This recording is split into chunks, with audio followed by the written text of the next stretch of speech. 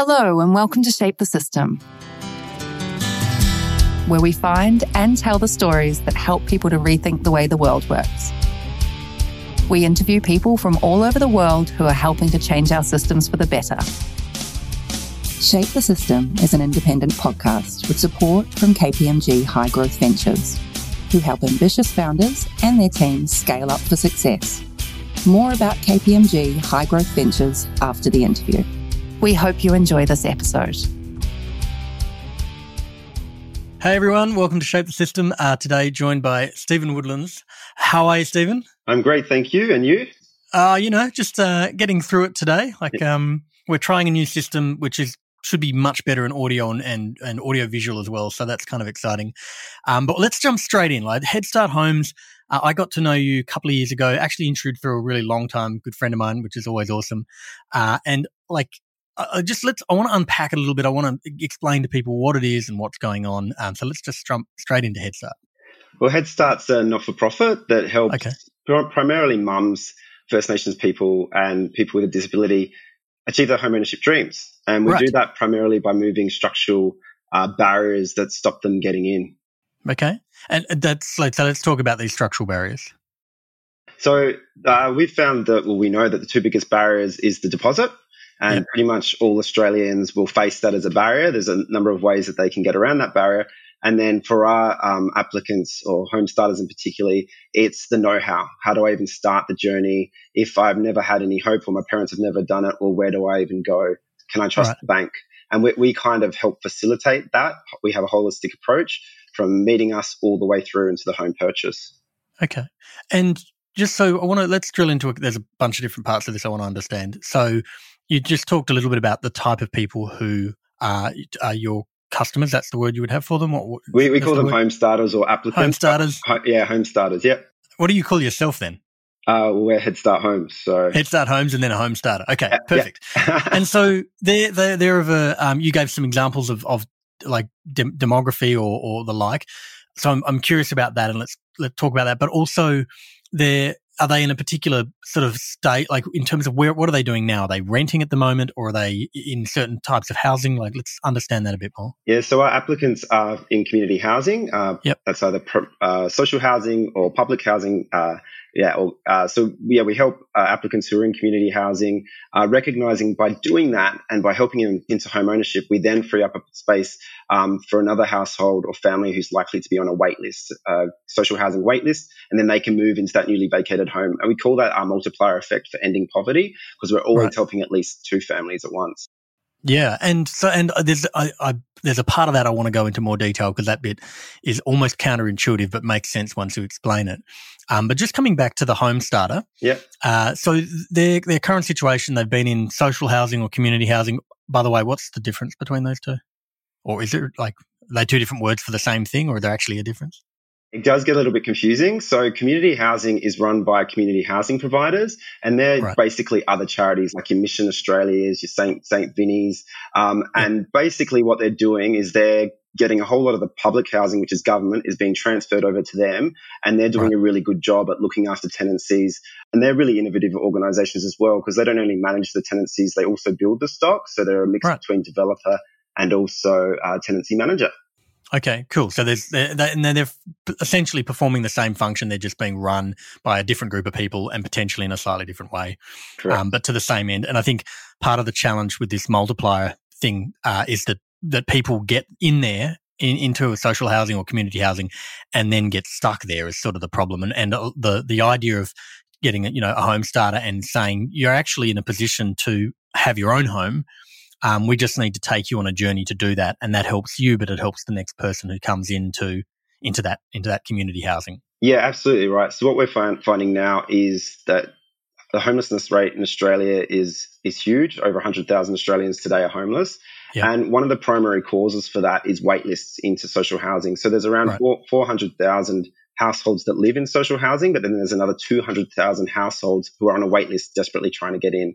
Now, they're waiting 10 to 20 years to get allocated to a social housing home, and that has all kind of flow-on effects. If you don't have that stable home, then you don't know you don't know how to go to school. Your parents are struggling to get a roof over your head and not being able to concentrate on work. So there's huge, community consequences for that. But as you said, what's happening also is the social housing system or community housing system used to work as a transition. It's called the housing continuum, but it's now currently the housing discontinuum. You get in there, you get stuck. We call it a social housing traffic jam. And we're all about ending that social housing traffic jam and getting it to function the way it should. And the best way to do that is to provide equal access to opportunity, equal access to home ownership, equal access to a more stable form of housing. Got it. And that's what we know that our home starters want, and that's what they're willing to do. They share the Australian dream of owning their own home, but currently they've got next to no chances to do it. Okay. And so you talked a little bit before about those kind of barriers and those sort of two main things. One being the deposit and the other being kind of the know-how to get through the process, I think it was. Yeah.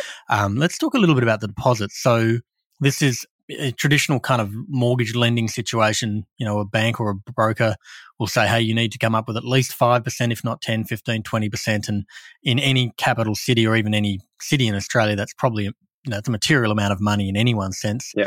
So, let's talk a little bit about how that part of the process works, or how that works. Yeah. So, we range in relation to removing the deposit as a barrier. We provide what we call our Head Start guarantee, and effectively by doing that, we act as bank of mum and dad or parents. So.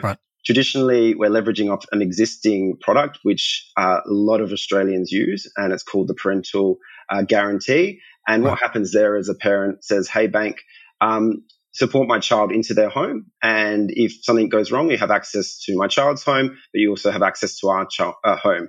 And that way the bank's happy to lend without the need for a deposit. Today in Australia, the majority of first home buyers do so from the support of Bank of Mum and Dad. And it's the first time in our history whether you get it into your own home is more dependent on your parents' wealth than your own personal endeavours. So we're about recognising that and providing that equal access to opportunity. All Australians should have that equal access. So the way we do that is we go, we want to act as parents, but rather than providing a second home as security, we'll provide to you, bank, cash that sits in a term deposit with you, which acts as that second security. If nothing goes wrong, then you give that money back to us with interest, and we can use that for another home starter. Interesting. Okay, so what you're effectively doing here is creating a security deposit type of scenario where you vet the home starter. Yep. I'm going to call them the right language. And you say, you know what, you've qualified for our program, and we're the barrier here for you not having a deposit, we have a solution to that for you.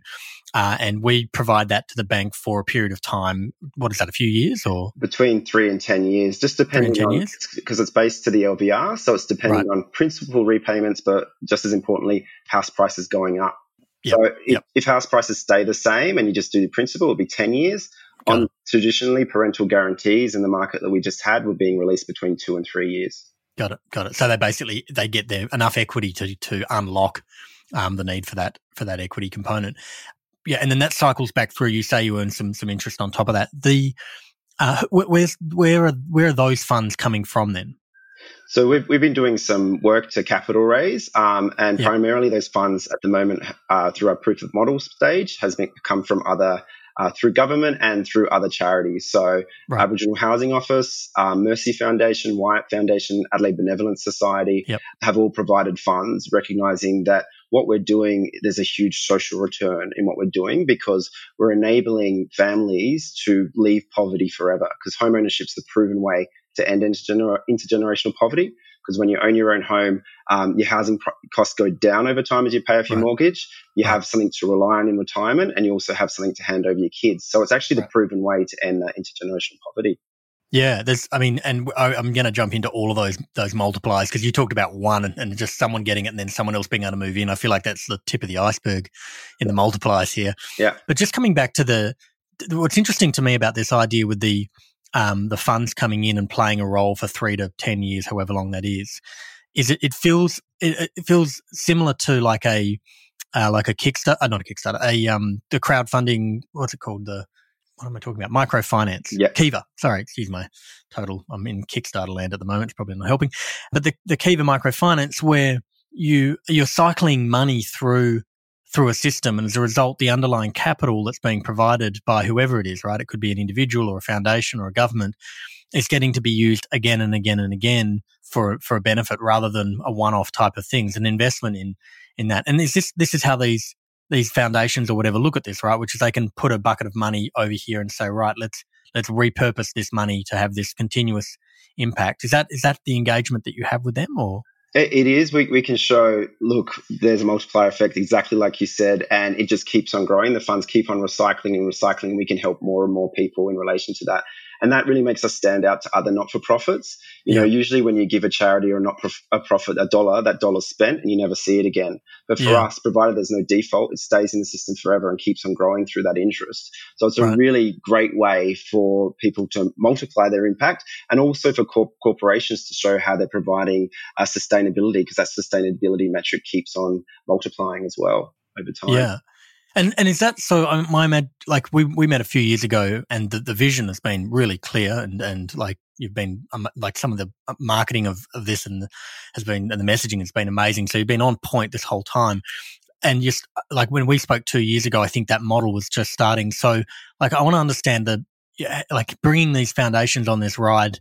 Like how has that been like, and how have you sort of overcome the kind of inertia of, well, we'll do it as long as we see it working and no one goes first? I'm assuming that's the major challenge here, but talk us through that a bit. I kind of had a model that I'm going to keep on going until someone tells me it's a stupid idea.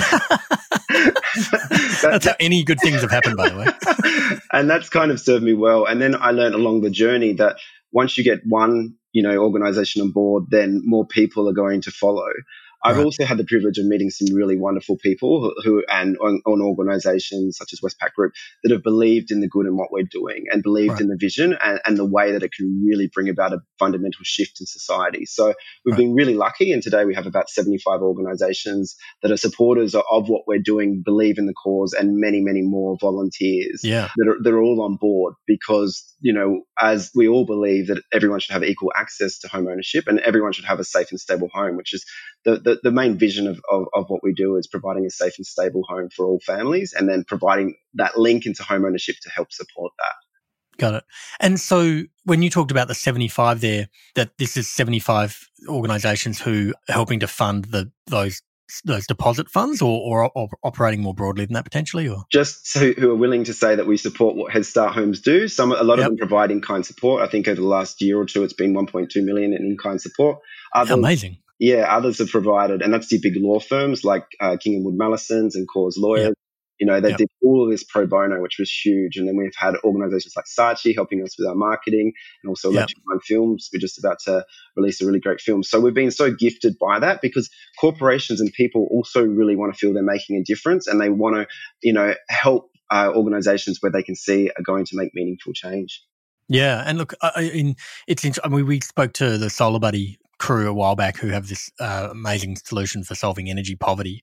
And I was trying to unpack a little bit more about their funding model. They're a non-profit also, and we were trying to draw the distinction between the money required and the services required to sustain and run the underlying entity. And in their case, they had to go and buy a physical thing to then, give that thing to a person in Sub-Saharan or wherever it was that needed the device.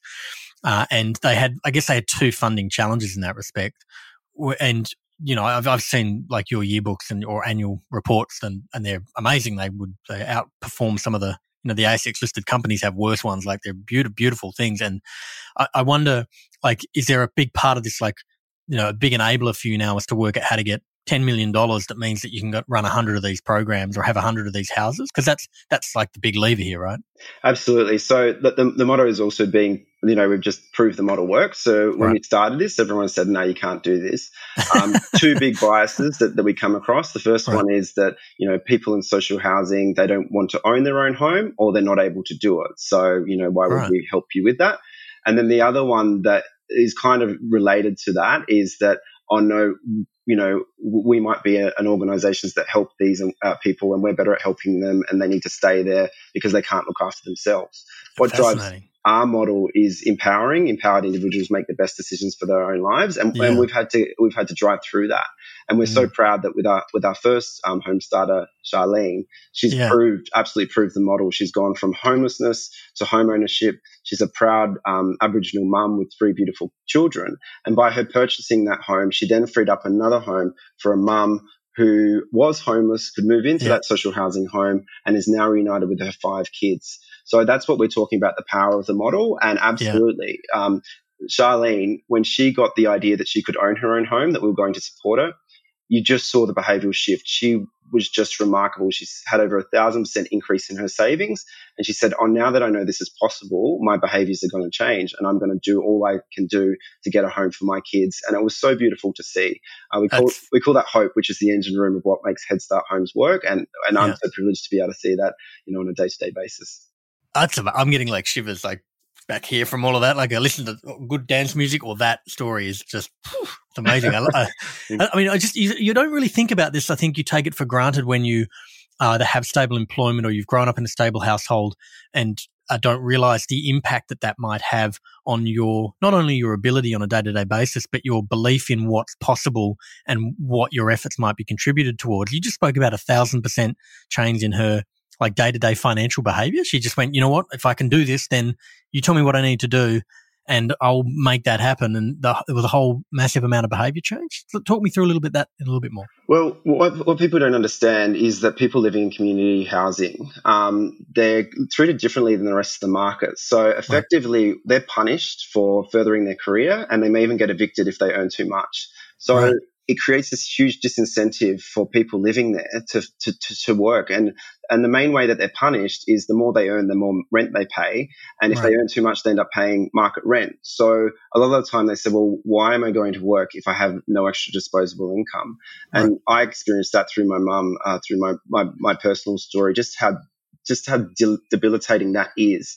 To see people being punished because they're trying, it's just all around the wrong way. It's disincentive when there should be incentive. And when you provide that incentive to people that have never had it before, you see the most remarkable shift, and it's beautiful.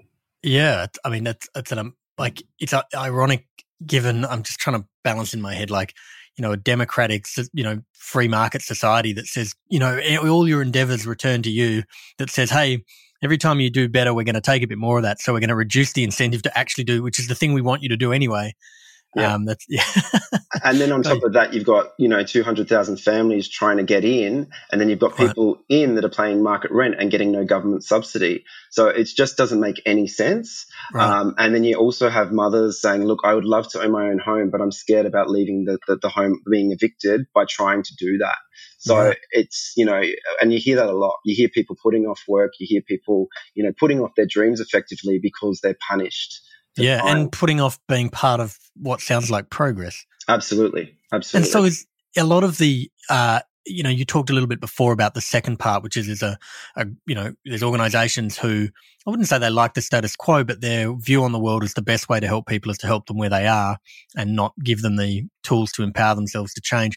Is that a lot of the challenge for you is re-education is probably too strong a word, but actually showing the market, hey, there's a different way and a better way to do this stuff? Yeah, we find, I said before we always help two families, but there's also a third family or a group of people we help, and that's people living in community housing. We provide a mirror to themselves to say, hey, look, you can achieve your dreams. And then also to externals, we shine a different light onto those living in community housing and try and remove those biases. So people understand, hey, we're all the same. And really it's our circumstances that affect whether we can have equal access to opportunity, and where there are barriers to equal access to opportunity, we should remove them, because that's not the Australian way. Yeah, and this idea that it's easy to say, I mean, I would be the first to admit that I grew up in a pretty privileged circumstances in terms of the stability of the family unit that I was in, opportunity for enterprise for myself, and all of those types of things that I would be the first to admit that I take for granted. But this idea that there's a reframing for people to say, you know what, if we do give you access to equal opportunity, then it is your opportunity to do something about that. And we can't make you do that, right? You need to change whatever the thing is that goes on your side. But if you do that, it isn't for lack of opportunity. And I think that case study with Charlene, did I get that? Charlene, yeah. Yeah, like is like fascinating and amazing. If you've got hopefully you got a link to it. We'll link that into the description. We can send people off to have a look at that. Sure. And so where you're going now, so was it 2 years ago that you started this? I feel like it was a couple, maybe a tad longer than that. I started it 5 years ago, but that was just a dream, and I started getting paid for it to work on it about two years ago. So before that, it was just part time, and then at some point, it started getting so much momentum that I had to move working onto it full time. So it was probably about 2 years. Absolutely. Okay. God, I just want to get my timelines right. And so is Charlene the proof that sort of makes the dam break here for you, or have you got to take that and how do you blow this up, I guess, is my question. Yeah, so for us, it's the proof that we were looking for. And, right. That moment for me and for everyone else and for Charlene is priceless, something we'll never forget. It's priceless for her children and also for that other family that now have a home. But no, this is we're moving into a new phase now that we've proved the model works. And that phase is all about, well, how do we make this scale up? How do we help as many families? And to do that, we're really looking in at the different value propositions along the chain. Who are we helping and how can they help us so that we can help them? And that's the type of conversation that we're getting into and looking to now with the strategic growth. Yeah. And typically you talked about these 75 organizations helping more broadly and, in kind or, in whatever way. But, a big part of the unlock here is actually finding funds to actually have the deposit product, to initiate a transaction with someone who's ready. My guess is you've got more people ready to transact than people who you can transact. Oh, absolutely. So we've never had 200,000 of them from memory. It's there's around 200,000, but then it's around 5 to 10% who are paying market rent. Right. That we would look to target, which is still a really big number. It's around 40,000. Don't forget it's a pipeline. So, as the continuum works again, you've got the people on the waiting list coming through. Who come back in. Yeah. And it's a continuing pipeline. So it's ongoing. Yeah. So we've never had a fear of demand and already, we've never advertised to tenants what we're doing, but we already are getting a lot of, please help. Right. And even the way that we found Charlene was from a direct referral from a community housing provider. So from word of mouth, they know their tenants, they know who's been a great homeowner, who's never missed a rental payment and who's ready to make this move. So absolutely. But the funds is the one thing that will slow us down, which we need to really accelerate. Absolutely. Yeah. Yeah, and I mean, I imagine from your perspective, having a proof in the behaviour change and a proof in the outcome moves mountains when it comes to these things. And I think, if you think of take Charlene's example, you don't have to give us exact numbers, obviously it's her home.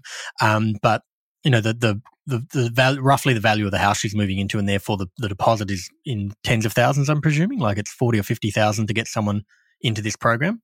Yeah, it's actually currently it's around 70,000. That's at an LVR of 20%, but we're in negotiations to get that LVR down to 10%, which halves the amount that we need to raise, which is fabulous. Yeah. We're hoping that to come through soon. So it is, but don't forget that's a 40,000 or 70,000 that will come back to us between 3 and 10 years and keeps on getting recycled. Oh, absolutely. Absolutely. I guess where I'm trying to go with this is that the types of organizations, foundations or private companies, I think about companies who have like a corporate giving program. And if you say to them, well, what is it on an annual basis that comes out of that program? Well, $40,000 comes out of that program. We're a law firm with 150 people or whatever that is. You would start to look at that and go, you're in the field of being able to play in that space where it's like, do you want to do that thing once, or would you like that investment to be recurring? And there's a really large audience of large companies across a bunch of industries who can really play in this. Yeah, which is a great point. And look, why giving is good, and we do talk about giving. We're moving away, we're starting to think as a board for upscaling about shared getting or both, all organizations winning. And that's where we're really looking at our value proposition. So with our model, everyone wins. Government wins by a reduction in homelessness, reduction in wait lists, more wealthy, people become more affluent, so they pay bigger taxes. People aren't in hospital as much. People aren't in prison as much because we're reducing homelessness. Banks win because they're getting more home loans. So, that's actually a thing that is valuable to banks by getting more home loans. Importantly, the home loan that they're providing is at a discounted rate and next to no fees, but they're still getting a new customer base from that. And we all know that as customers become, have their home loan, they become more affluent and more likely to get more banking products. Developers or builders, the more people that, previously had no option into getting into home ownership that now are, well, there's going to be more homes built. There's going to be more of a need for homes. So it's actually a whole ecosystem which we're supporting, and we're really trying to move away from seeing us as a cost or giving, and seeing us, as a shared contributor to helping your business to grow. Interesting. Yeah, that's a super fun. We had Sam Khalil from the Casa Capage, who is a property developer but build homes specifically for people with accessibility issues. And they work closely with some of the organizations you were talking about, and basically said, we made a better product. We made a thing that was actually desirable for someone who has those conditions. And so people want to live there. But the shared equity model with that was that the government said, we'll only reward you if people are actively staying in these places. If they don't want to be there, then you obviously haven't done your job right. And so their non-profit, because it's an arm of their finance and development arm, is basically a net contributor to what is economic activity and actually something that you would want beyond a non-profit. I'm sort of making air quotes when I say that. Yeah. So I want to come back to the multiplier thing, because this we sort of brushed over a little bit. And I want you just to unpack a bit of there's the multiplier of one person, and we talked about Charlene and her three children, and even the generation beyond that, and then the person coming in. Let's try to go down all the multiplier rabbit holes here, sure. Like the direct ones, and then the ones that you're like, hey, look, if we have 100 of these, then this is what happens. Yeah. Well, that's wonderful. So absolutely, if you think about multiplying that out and the amount of families that you're helping to become empowered, it's huge. So as we said, we've talked about the benefits of home ownership for Charlene and the role model she's become for her parents. So a story that makes me feel really happy is I remember Charlene telling me that when she started to see herself becoming a homeowner, she became more confident at work, and she actually got a promotion.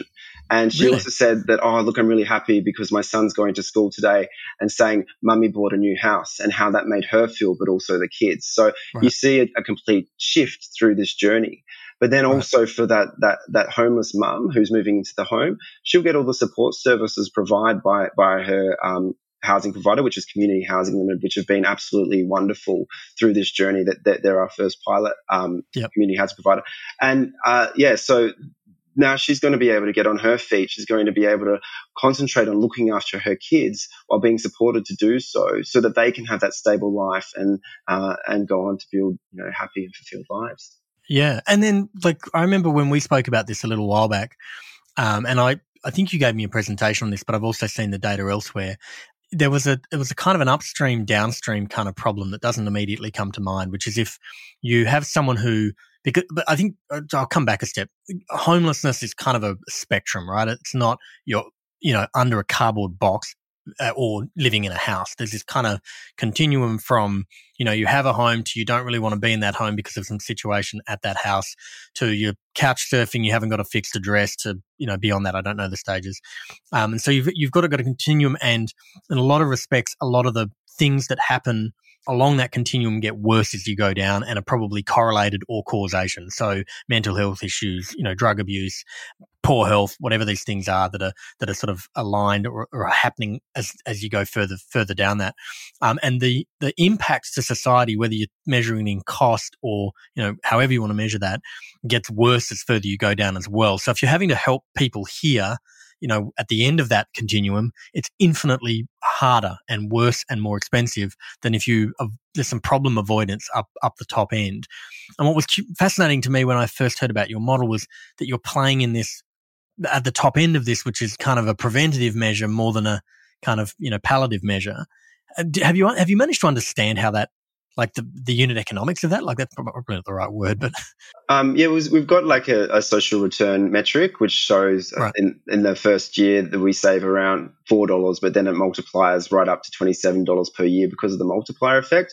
And that looked at reduced rates of homelessness, how that will result in reduced rates of being in hospital, of committing crime, and all sorts of things like that. So absolutely, we do have that. But I think fundamental to our model is exactly what you touched on, is the power of empowering or disempowering. And if you disempower people, not only is it harmful for them, it's also harmful for the whole community. If you empower people and give them equal access to opportunity, then it's wonderful for them and it's wonderful for the whole community. And that's kind of what drives Head Start Homes. That's what we know. We know it to our core, and we absolutely strongly believe in doing in supporting that type of model. Going the hope positive form always works. And just on that, in relation to being, to addressing the cause, not the symptom, we absolutely do that. And for our next applicant, who we're calling Hope, she's, a single mum who is around 50 or older, and that's actually the largest growing rate of homelessness in Australia. And we know if we get in there now, we'll be able to stop her, because she's at high risk of becoming an elderly single mum who's homeless. And I go on to say, look, if we've got a problem in Australia where we've got single mums who have worked their whole lives, hopes and nerves, and end up being homeless, then we've got a real problem, because mums should not be homeless after bringing up children and working. And we really have to address that as well. Yeah, it seems counterintuitive. And like sort of related to that point, and you touched a bit before about some of the barriers here. Like, you know, what's been the struggle for you the last 2 or 3 years in getting to where you are? Like, is it changing hearts and minds, or is it like literally you talked a lot about, you know, or you touched on the idea of, you know, the involvement of lawyers. Is it actually trying to find the right structures to enable this thing to exist in the first place? What's the barrier? Yeah, the biggest barriers were probably just the regulations. So we're working, you know, we're working from a space of housing to banking and finance, all the way into home purchase. So I've got to say, you know, working with government has been rewarding, and it's also been challenging. I love that you led with rewarding. Well, I always like to start with the positive. So some of the case in point. Some of the regulators have been great. For instance, AUSTRAC, they gave us an exemption, and that was just an absolute, you know, that was just beautiful to work with them and achieve that. But then I guess one of the biggest challenges we have the Australian Charities Commission saying, look, we're not going to give you DGR status, or we're not going to acknowledge you as a charity, because what you're doing, you're being so effective at what you're doing. By the time they apply for that loan, they're no longer in poverty, and therefore we're going to nullify all the work you did before. And not only that, there's no direct link in what you're doing into freeing up social housing for people on a wait list. And we've been working with them for 2 years about that and saying, well, look, we can prove to you there's a direct link. And they just say, oh, no, there's no direct link. And that's been a real challenge.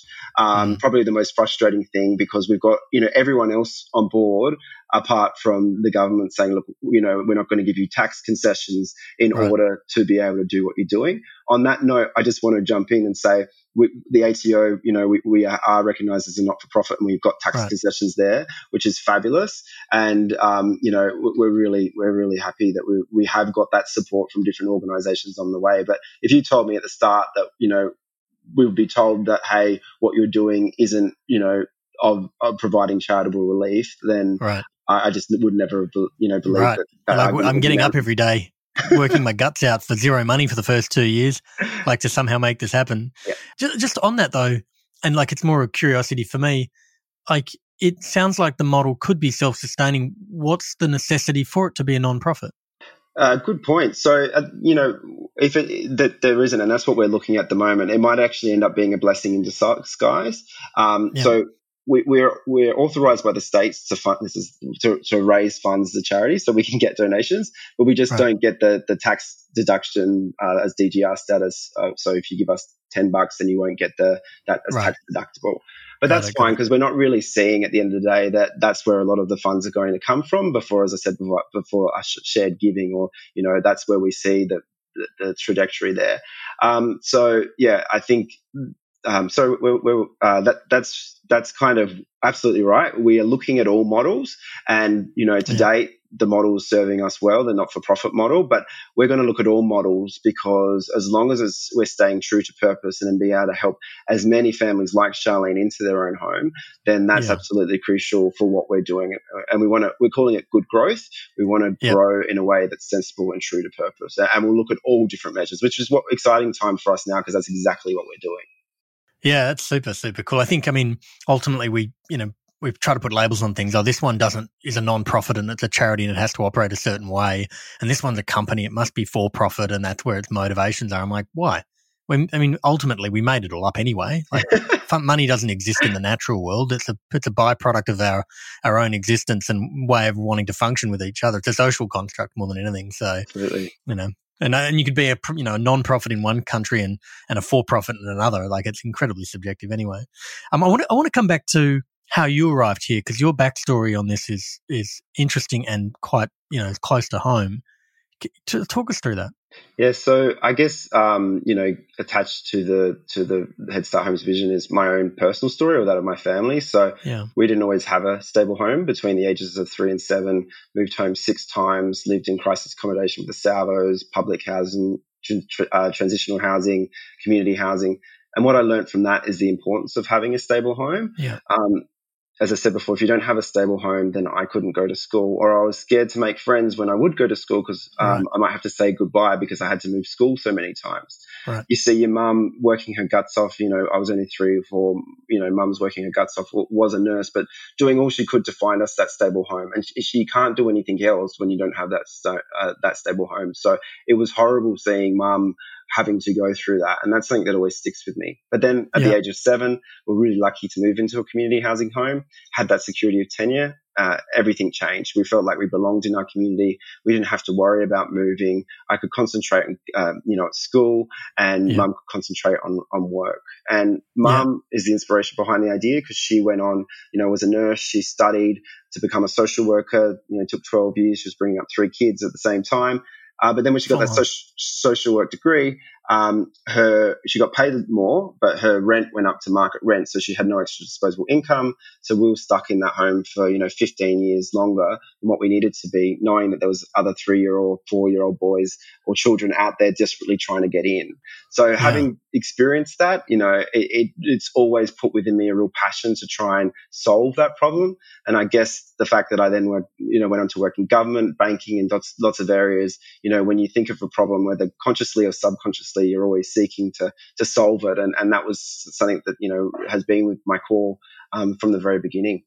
Yeah, it's like I've got a few questions in this. So it sounds like at some point there was an epiphany where you're like, hey, that 15 years, that kind of lost decade where you were in the community housing, but from your, maybe in hindsight, we're like, we didn't need to be there. Yeah. We could have sustained buying a house, but for the sake of a deposit. And so there was, was it in the shower one day and you're like, oh my God, you know what? We could do it this way. Like, how did you even arrive at the idea? First question. And then the second thought was in your personal situation, how did you and your mum and your family get out of that situation without the program that you went on to create? So great. So the first one was, you're right, it did come in the shower actually.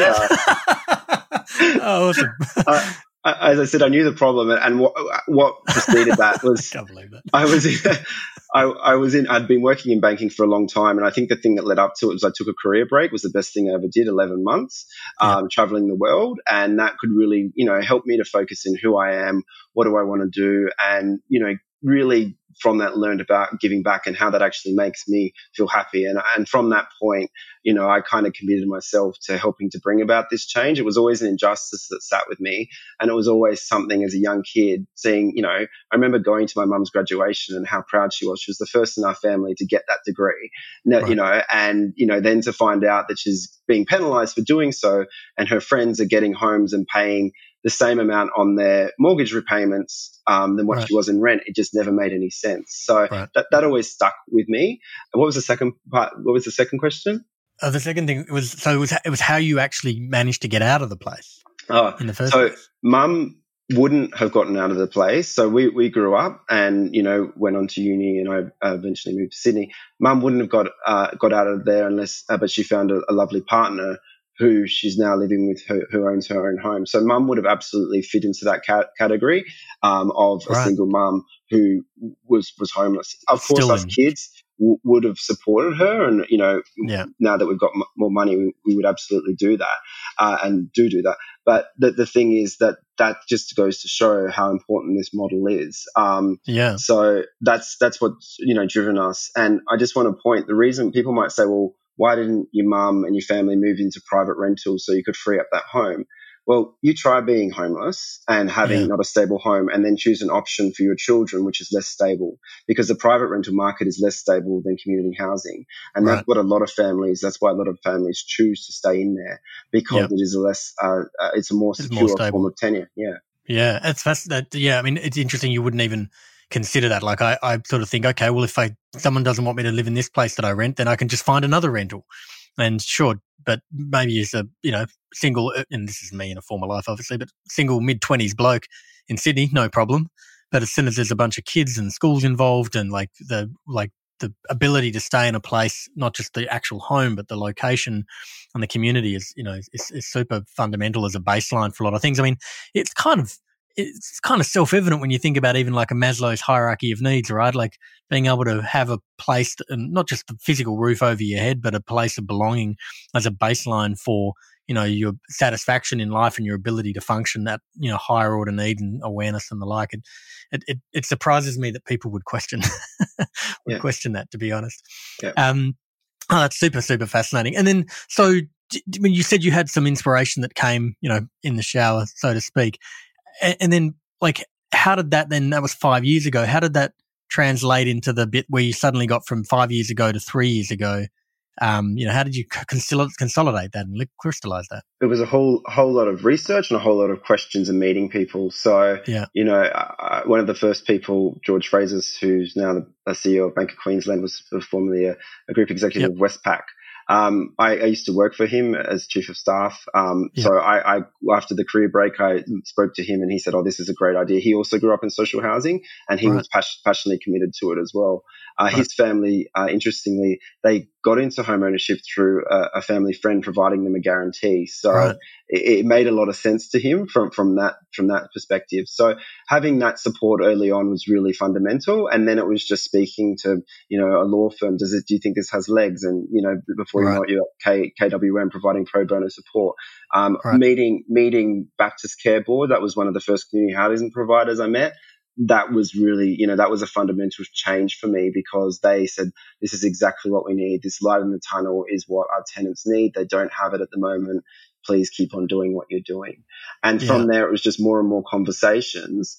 And eventually, the model begins to build, the ideas come, and it just slowly grew and organically and through those conversations. I love that it's getting some momentum now too. Like, that's super exciting. And probably to that point, just as a closing question, if you had where do you want this to be in 3 to 5 years? Like, if you think, okay, Charlene's just gone into a place, we've got obviously more demand than we can ever deal with in the near term. Like in 2 years or 5 years from now, we have this conversation. Like, what would your goal for this be and vision for this be? Before I put numbers on, I like to say, as I said before, every home ownership we do is priceless for the family, for both families. So we don't ever want head start. We don't ever want success to be a numbers game. We want it always to be people focused. But having said that, of course, we want that good growth to help as many families. So we're kind of with our strategy, we're looking to, go from maybe 4, in the next calendar year to 10, and then try and exponentially grow from there to 20, 40. That's kind of the mode. But what is fundamental to Head Start Homes is to do it in a good way, to do it in a positive way, where succeeding doesn't come at the cost of, the people we're helping, like Charlene. Sometimes success and numbers can start to become more important than the actual purpose. And we're really important of staying true to purpose, and we've been set up in that way to ensure that we always stay true to purpose. Yeah, I love the kind of the considered nature of that. I think often in any venture or even in a personal endeavor, right? You set out with an idea in mind, and then you start to think, the reality is we need to do X or do Y. We have these stakeholders, and ultimately, I can't remember who it was, but it was I think a jazz guitarist, and he was like, never change your act. You get clear on what it is that you're doing and what you're outputting and who you're servicing and where that resonates for you, and then you just keep doing that and get better and better at that at whatever speed makes sense. Yeah, absolutely. The purpose is what guides you. Yeah, exactly. So that was amazing. Yeah. I think, I mean, I'd say to anyone, go and check out what Head Start's doing. I think it's an amazing proposition, and look, it was super, super good to talk to you today. Interview's the wrong word here.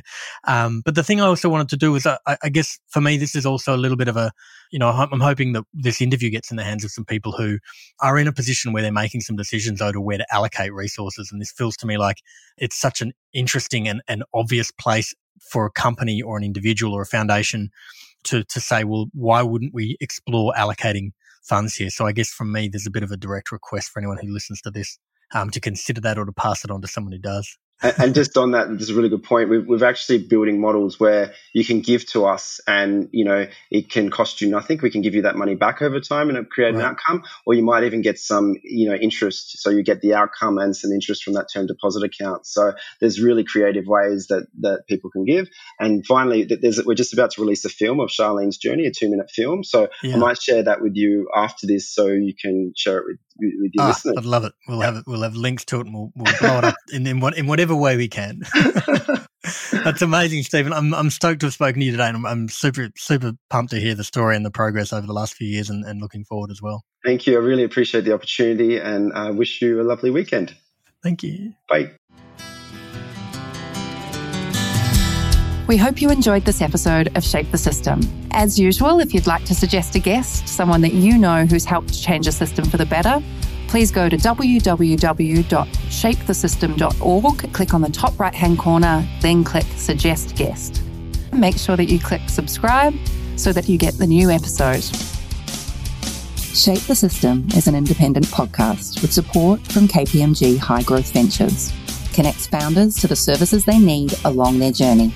Whether you are looking to refine your strategy, mature your finance function, prepare for a capital raise, expand abroad, or simply comply with regulatory requirements, they provide you with the support you need to drive your business forward.